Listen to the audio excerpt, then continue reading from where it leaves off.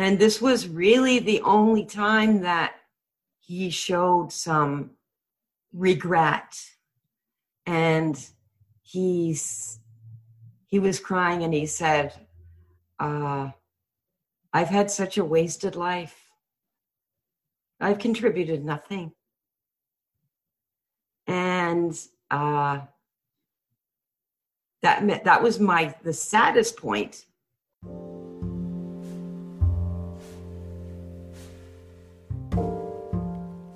I'm Michelle Edwards. I am the author of a novel called Chronicle of Endings, but I want to continue the conversation. It's a conversation about the different endings we face across the course of our lives, and ultimately about all the beginnings that open up after. I want to speak to men because men don't always have the place or the permission to talk openly about their difficulties the way women do.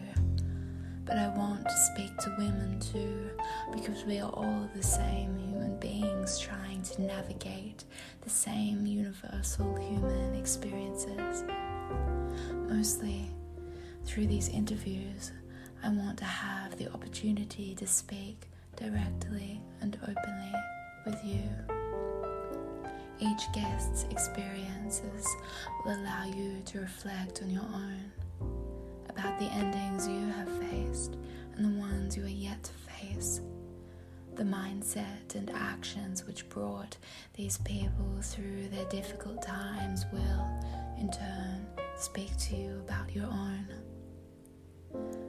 Because whether it's a novel, a podcast, or just two mates finally speaking about things that matter over a beer, words have the power to change people, to change their lives, to change yours. So, can we talk? Hi everyone, this is Michelle. I just wanted to take a moment to jump on here and thank each and every one of you for listening. I really love bringing these episodes to you, and I hope that you take away a little something from each one of them. Today I chat with Judith, who was a high school teacher and speaks to us about losing her husband from cancer, what that journey was like for them both, and also the book that she wrote afterwards, which was a children's book called Periwinkle's Chair. And I know for me, this story really made me think about my life and my legacy and my partner and what it would be like to lose him. So I hope that this gives you a moment to think about your own life too. And as always, I love to chat to you. You can reach me on Instagram at m.edwards.writer. I welcome you all to DM me or just follow along. So let's jump into the episode.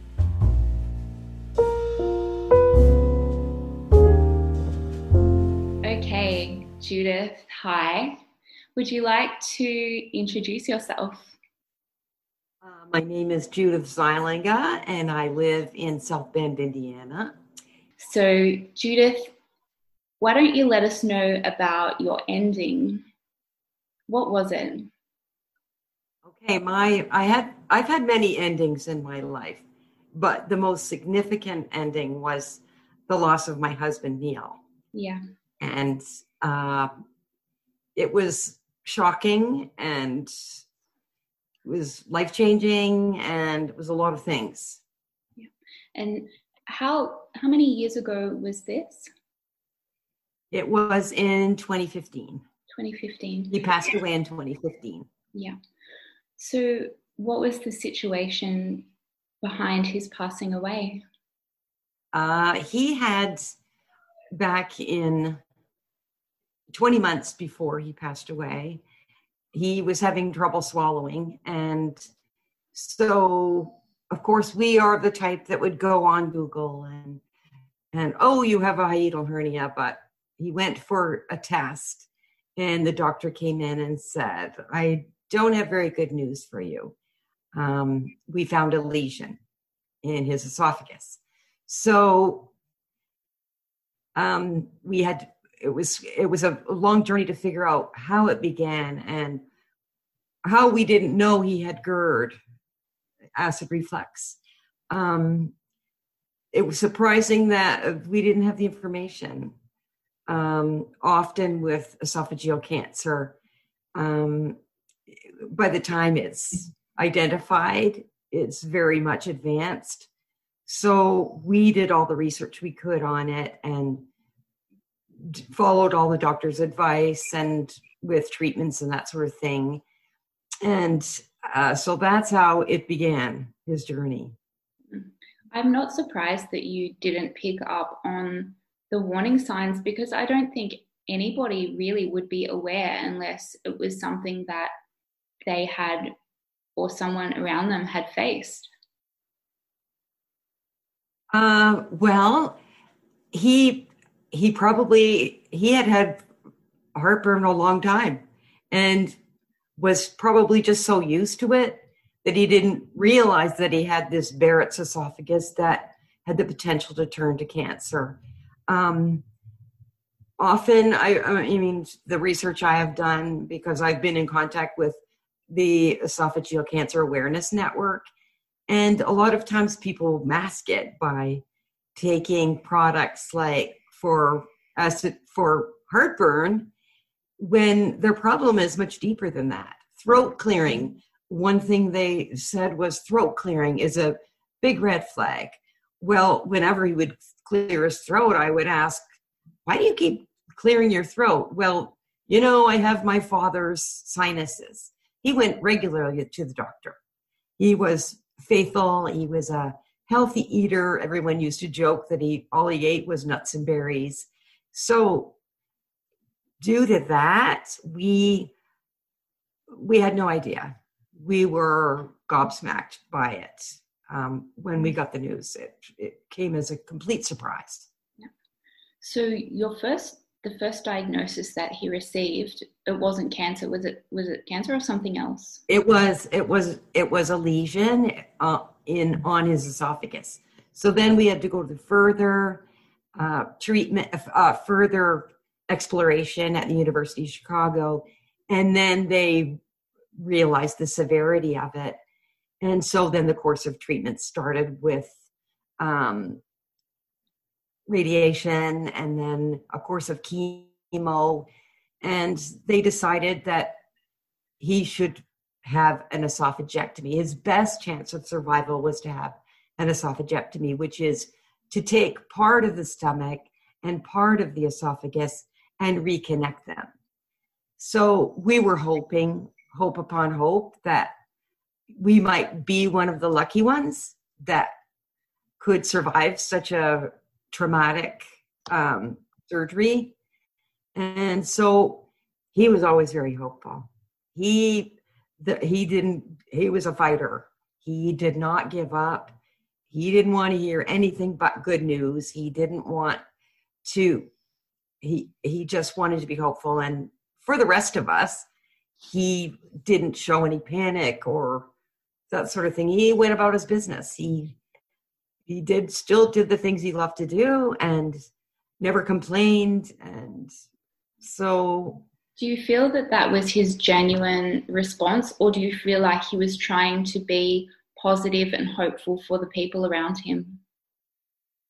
Well, he was a very great leader and a very wise man. So I think he didn't complain because he didn't want to alarm us. He felt it was his fight. He was, independent of how we were feeling. He kept it all inside and just pretty much was a happy person. He wanted to seem like his old self for our sake. And he did a very good job of that. I mean, there was humor. We could still laugh, and in the darkest of moments, we were still able to function somehow. And that was his wish. Well, that's all you can do, really. How old was he when he received this diagnosis? He was 63 and had never been sick in a day in his life. He had no health problems, was in very good shape, was very active, and he worked in his garden, and he was just he would work his full shift and then come home and work 6 hours in the garden until dark. Just a very active man. And so when he was struck down with this, it was hard for him to not do those things. But thankfully, his gardening was something he could do. And his garden became the most beautiful place in town. And he was even asked to participate in a garden walk. And we had hundreds of people come through our garden. And that was he had one more summer of his garden. So he made it great. Do you think he decided to embrace life a little bit more after he found out a bit about this diagnosis, or did he just try and stick to life as normal? He started reading a lot about history and lamented, I should have gone to university. I'm kind of digging this. He found ways to occupy his mind and also deal inwardly with what he was facing. But he was a good scout about it all, He didn't want us to. At one point in the hospital, I had gone to get a coffee and I came back and they had just taken off a ventilator and he was slipping away. So I screamed and said, come, you got to come. He's not breathing. Come. So they reinserted they intubated him again. And when I went home that night, he wrote down on a paper, why did you do that? And he said, it's my time to go. You've had enough.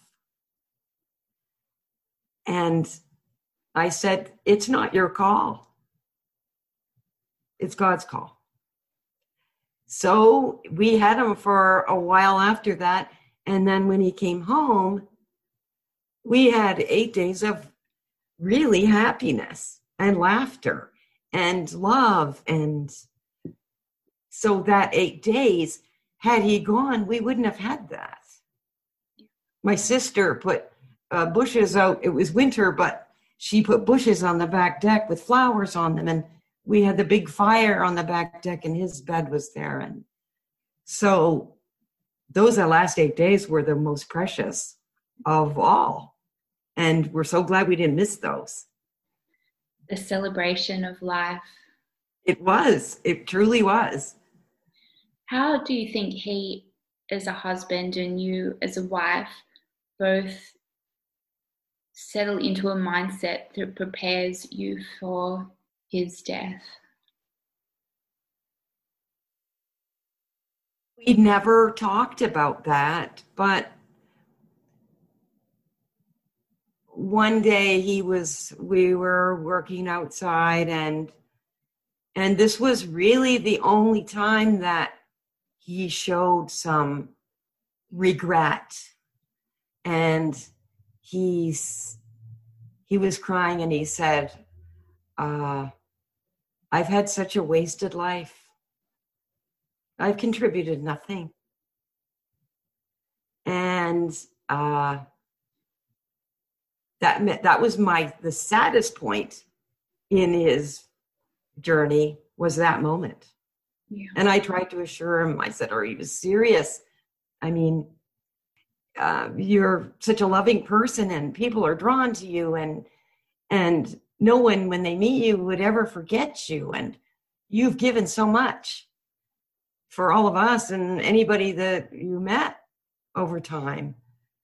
I wish you wouldn't feel that way. And so that was dealing with that part, I always thought about that he had regrets and yeah. What in that moment did he feel that he should have done to have had a more purposeful life?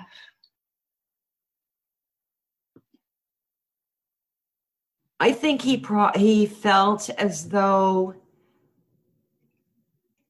he didn't learn enough.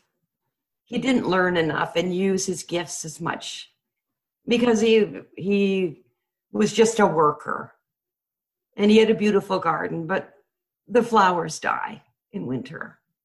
Then he starts all over again. But I think he just really felt like he hadn't used the gifts that God had given him to really make a major contribution. There is so much that we learn, though, in life that doesn't come from university. And there is so much that we contribute that's not from a university education or is not from our vocation. There is, our vocation is the means by which we live, not the purpose for our It's not who we are. Yeah, exactly. It's what we do. Yeah. Right. Who we are is a whole different matter, and it would be really nice when people get asked the question of who they are if they said things other than their vocation or their parental status and things like that, because we all are so unique and beautiful, and we all contribute so much to the people around us and to life in this world. And he was a poet. In the book, there's one of his poems called Eternal Spring. He wrote it after his first wife passed away. And so 20 years later, it's in his book. That's very poignant. Yes, and it was a published poem that he sent to the National Library of Congress, and they accepted it for publication. Mm-hmm. So he was a painter, and he was so many things that he didn't recognize as such. He just thought he was mediocre. He always felt mediocre. I think that's a trap that a lot of people can fall into. Now he's an author. I say, I am not the author of this. I'm just the steward of it. Yeah. I'm the steward of his story. Yeah.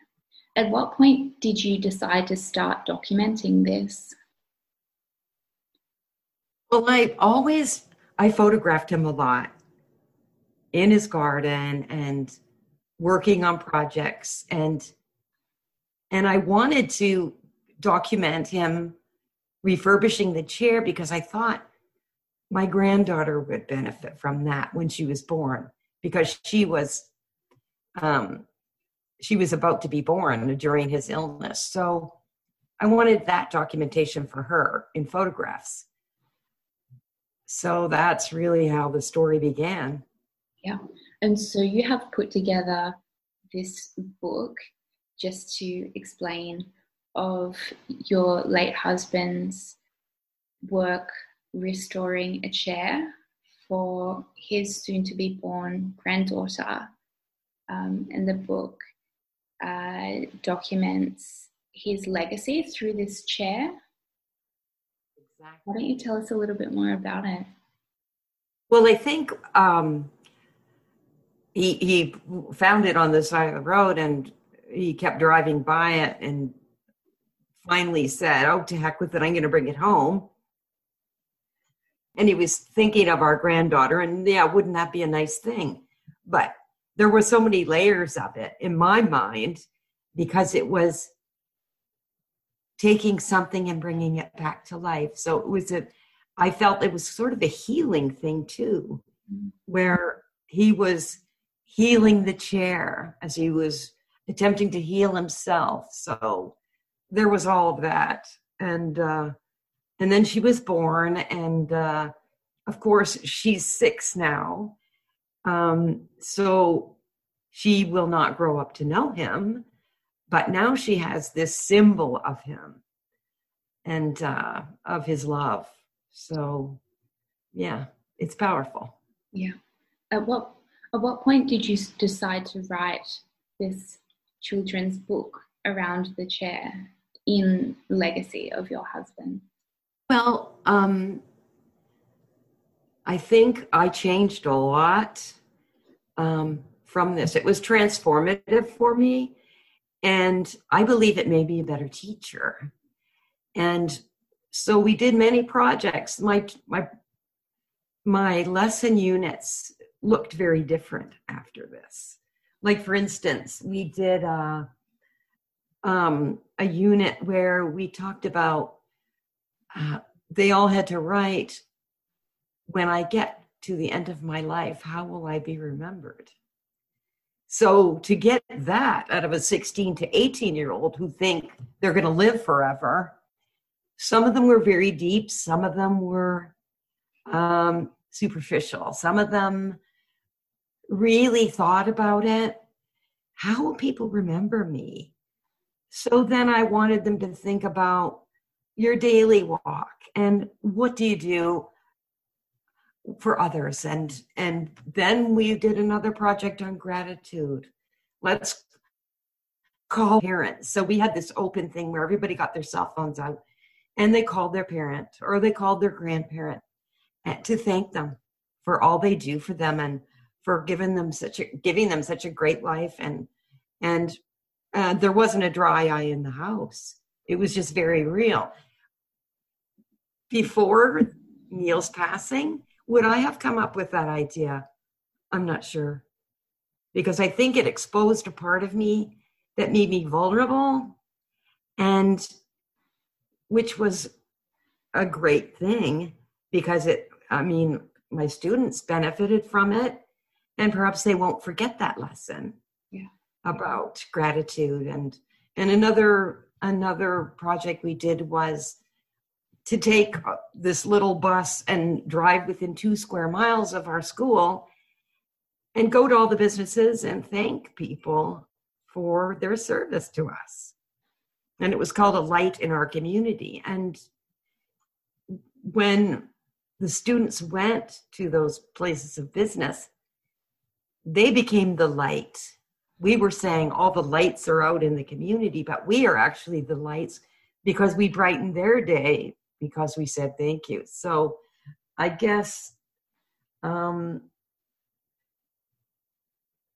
project Tell Me a Story, Grandmother was the culmination of all of that, where I wrote the prototype for the book as a sample for my students and made a PowerPoint with pictures, and that's how Periwinkle's Chair was born, was from the classroom. Yeah, I imagine that losing your husband like that would be so transformative, and you really have to stop and think yourself, how do I move forward in life without him?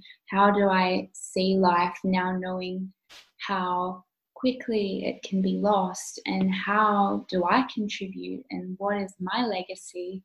And it really makes it would be a really strong point of self-reflection.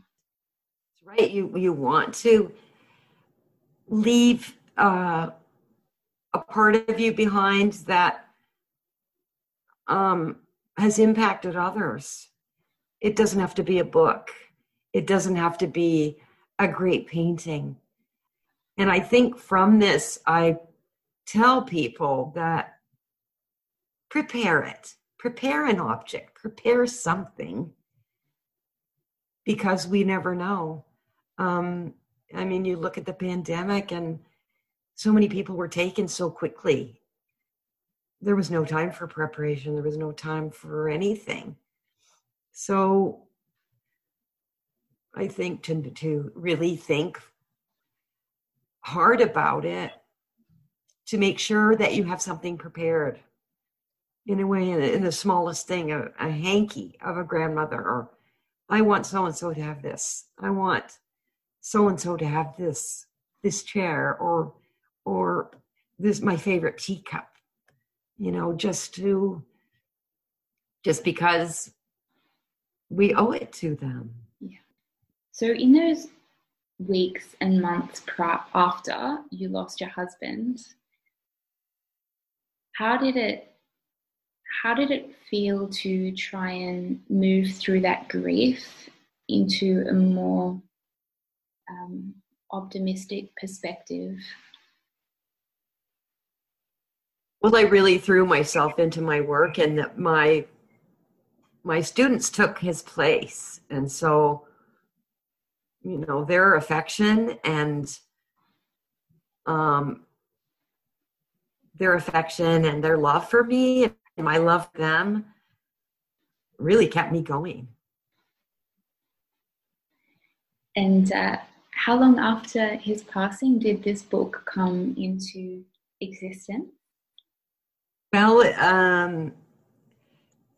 interestingly enough, when I retired 1 week before the schools were shut down for COVID, and I just happened to go on LinkedIn and thought, I'm going to put my feelers out there, see if there's any artists that might want to help me with this. So 3 responded. And finally, my wonderful and lovable Cheryl Cook, who is the court sketch artist for the Chicago Tribune, she said, I don't normally do this, but I'll take a look at it. So we became fast friends. And with the quarantine was a blessing for us because we did this over the months of the pandemic. We threw ourselves into it, and it turned out beautifully. She's a beautiful artist. I couldn't have hoped for the treasure she's made for us, Yeah. So what is your goal with the book?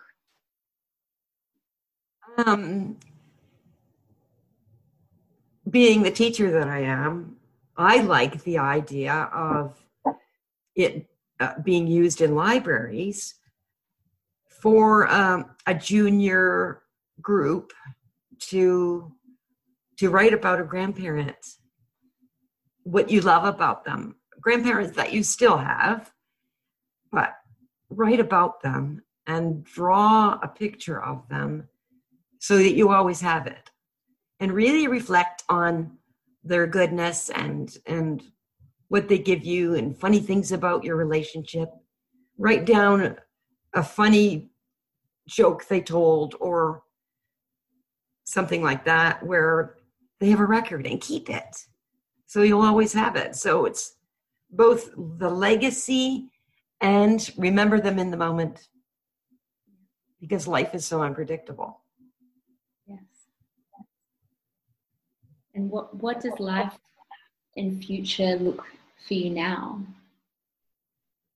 Well, this is not my last book. This was my I can do it book. I'm not afraid to write. And I'm not going to write about deceased people. I have lots of things up here that I moved to the country, so that's a beautiful thing. And so I have a couple of ideas for moving forward. I'm going to be marketing my book to groups and grandparents, and it's written in my granddaughter's voice, so it's meant for children, but so many people love it just because it's true, and also that it's just a lovely book. But I will be writing again. Well, that is a really beautiful new beginning and a whole new chapter for you and your life. Yes, and starting over at my ripe age is often tricky, but I'm optimistic. Yeah. Well, you should be. And what have you got to lose, really? Right, the fear. Yeah. Lose the fear. I was afraid at first when I found out. It's too sad. Nobody wants to read that. But it's a fact of life. And how early is too early to talk to children about dying? We lose pets and that sort of thing, but to actually read about someone that's gone through this, and it's great for my granddaughter and now grandson that they know their grandpa and that he has an everlasting love for them. It doesn't, just because they go away doesn't mean the love's gone. It'll always be there. Yeah. Well, thank you for sharing that story with us, and thank you for writing this book to help other people, to use as a resource for children to speak more about death, because you're right, it happens, and sometimes it is really hard to find a way to speak to children about it and help them to reconcile a loved one who has passed. So thank you. Thank you for having me. I was very nervous and everything, but you made it so easy and relaxed so I could, get my ideas across and not fall apart. Like you just said, a lot of people don't do things because they're scared to do them, but you do it even though it's scary, and you realize it's fine and you can do it perfectly well. It is the same for many, many things in life that we could do, but we let fear hold us back. And people will say to me, "Oh, it's so lovely that you wrote this for him to honor him." And I don't really see it that way. I see it as it's his story. I didn't do it for him. He did it for me. More so. That's a beautiful legacy. Thank you. Thank you very much, Judith. Have fun at the beach. Please share this story with anyone you feel may benefit from hearing it. Or if you or someone you know have your own story to share, feel free to drop me an email at m@medwards.media.